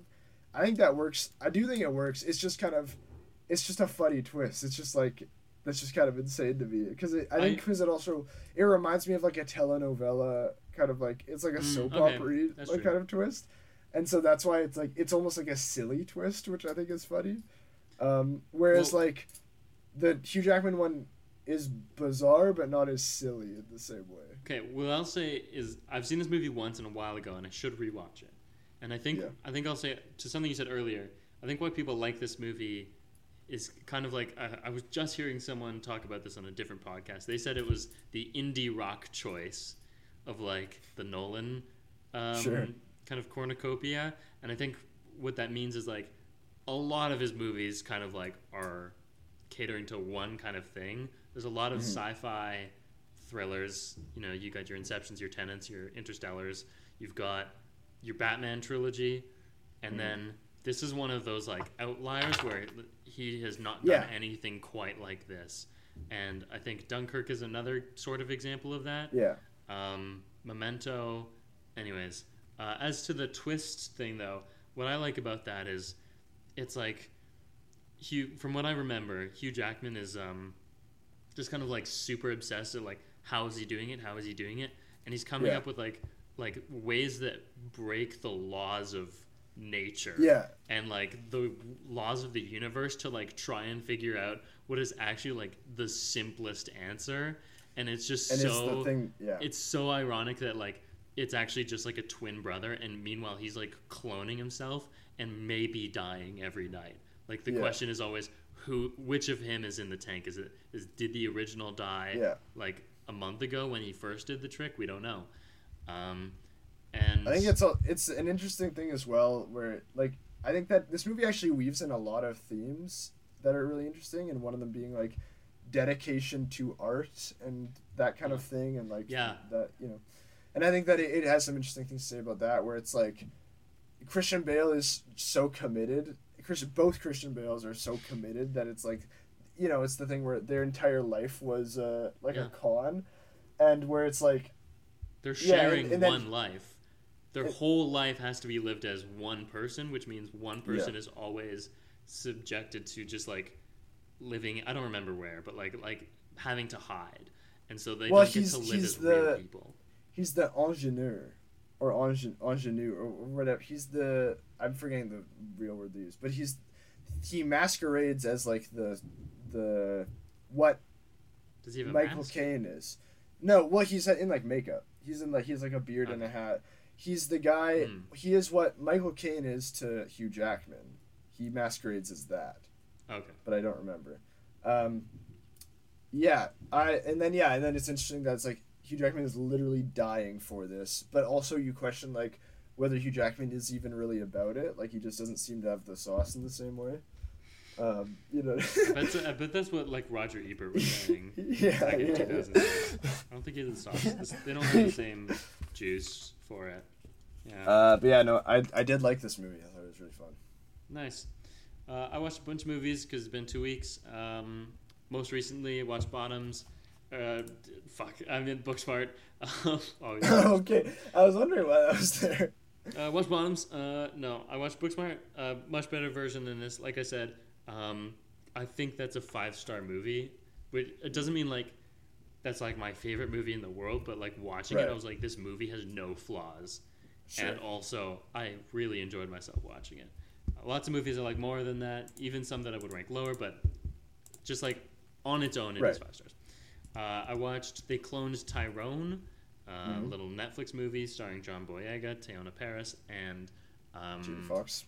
Jamie Foxx, thank you. Very fun. Just like a silly little sci-fi thing. You might enjoy this actually, Aidan, because it's kind of like that weird sci-fi-ness. I really liked the visual aesthetic. It goes for a grainy kind of like vintage 70s look, but it's set in the modern day, and so I found it very interesting that like it's just kind of a mix of time periods. There's a kid who's always talking about SpongeBob, so you know that we're in the modern day, but they're using dated technology. So it's kind of like a refusal to commit to any one time period. I found that really interesting. I do think the story could have been better, and it's I don't know. I found it boring at one point. So like there's a second act lull I found, but I found the first bit quite engaging as they're kind of figuring out the mystery, and the characters are very strong. I watched a movie called 5 Easy Pieces. It's a 1970 film. This is, I think, Jack Nicholson's first leading role. It's part of the I think the New Hollywood movement, or so I was told after I watched the movie. I had to do some reading on it. Checks out in the 70s. Yeah, it's a movie where it's this guy who comes from like an upper class life, who is trying to live a lower class life because he hates the upper class. He finds them pretentious, but he's really just a drifter, and so he's not really happy where he is. And he learns that his father suffered a double stroke, and so he goes back home to visit his father. But he's kind of out of place at the beginning of the movie and out of place at the end of the movie. And it's just kind of like this detached, isolated person who just is completely unfeeling. It's quite the character study. I found it kind of hard to get into, probably because the character is so detached and just like not a nice guy. Jack Nicholson has this great face that he does. He also does it in The Shining, where it looks like he wants to kill his partner, either his wife or his girlfriend. Like he just has like I want to kill you. Like he looks like and it's quite scary. But like from an acting perspective, like that is a fantastic face he's got there. To be able to like pull that off, and like he's just like seething with anger. But like I don't know, I thought it was fine. It was okay. But like well made, but like I didn't get a lot from it. I watched a movie called Freddy Got Fingered. This is the Tom Green movie from the early 2000s. Tom Green is a Canadian. Do you know who he is? I have vague understanding. See, this is the thing. Is like we missed it. We're too young, so we don't really know who he was, but we've heard about him. He's in the Eminem song. Yeah, he's mentioned in the Eminem song. He humped a moose. You're right. That's all I know about him. So that's the only reason we know him. Yeah. So I was like, well, I gotta watch this. But also, this movie is infamous for being, like, Roger Ebert reviewed it and said it was like one of the worst things he's ever seen in his life. And people either love it or hate it. It's a movie that is quite divisive. And so this movie, I'll explain Tom Green for you and for anyone else who doesn't know. Tom Green is basically what started anything Eric Andre does that started with Tom Green. He originated that, like, absurd, loud, obnoxious personality who is just trying to annoy people, and then we are watching him annoying people and finding that funny. And so he would do on the street interviews, very like Billy on the Street kind of stuff. All of these people kind of like are taking influence from Tom Green, and he's from Canada. Anyways, nice. So he was given, because he was so popular on like MTV and stuff, he was given $15 million to make a movie, and there's lots of people like projecting onto this movie like what the intent was this Tom Green just making a really bad movie, or like getting money to make a movie and making a really bad one. But I take the other camp. The idea that he was given money to make a movie and said, I'm going to make the dumbest fucking waste of time, waste of money movie I possibly can for this budget. Not only that, but I'm also going to like write something that looks like on paper, like plots out like the perfect like beat. It fits a structure, but every single scene is just insanity and just like devolves into like complete like nothingness. And I did enjoy it. I don't think it's like a masterpiece even by like that kind of like understanding of it, but I found it really funny because it's just like a refusal as much as it is like character going on a journey fighting. He's in conflict with his dad, who's played by Rip Thorne. Rip Thorne is killing that performance of like just like asshole dad who wants to kill his son. And yeah, there's scenes in the movie where he's like, Tom Green is just saying like, yeah, I'm gonna spend all this money, and like that's great. Like I'll just spend all this money, and it's clearly like a wink at like I'm wasting the studio's money to do this insane bullshit, like renting a helicopter, shipping his house to Pakistan. Like I just found it so funny and quite like the middle finger to the studio system, or at least that's how I chose to read it. Not everyone does, but even just like as an enjoyment level, I found it very funny. It's going for gross out humor, which sometimes didn't work, but like also just like absurd things happen. So there's a scene where just completely out of nowhere, he lives in his parents' home, and Rip Thorne comes downstairs and he hears the shower, and he's like, he's been in the shower forever, and he's like, he turns off the hot water, I think, and he goes, ha ha ha, how does that feel? But that sucks. Doesn't hear a reaction. He's like, what's this about? Opens the door. He's like, are you even in there? Like, what's going on? He opens the shower curtain, and Tom Green is in a scuba suit in the shower, and he's like, and he takes off the snorkel bit, and he's like, I found treasure, and he's holding up like some soap, and Rip Thorne goes, that's not treasure, that's soap on a rope, and he goes, shh, it's treasure, and he's just like fully into this like persona that's come out of nowhere, like it's not in other scenes. And then like it lands in the toilet, and he's like, oh no, the treasure! And he like dives into the toilet. Like that's what the whole movie. It's just crazy. I love it. So I found it funny.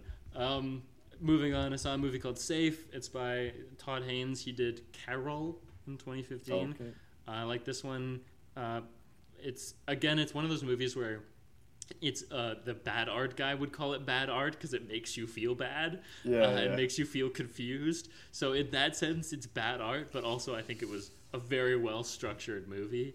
The cinematography is particularly stellar. Just like makes suburban LA look so devoid of life and sterile. Lots of wides that kind of like distance you from the characters.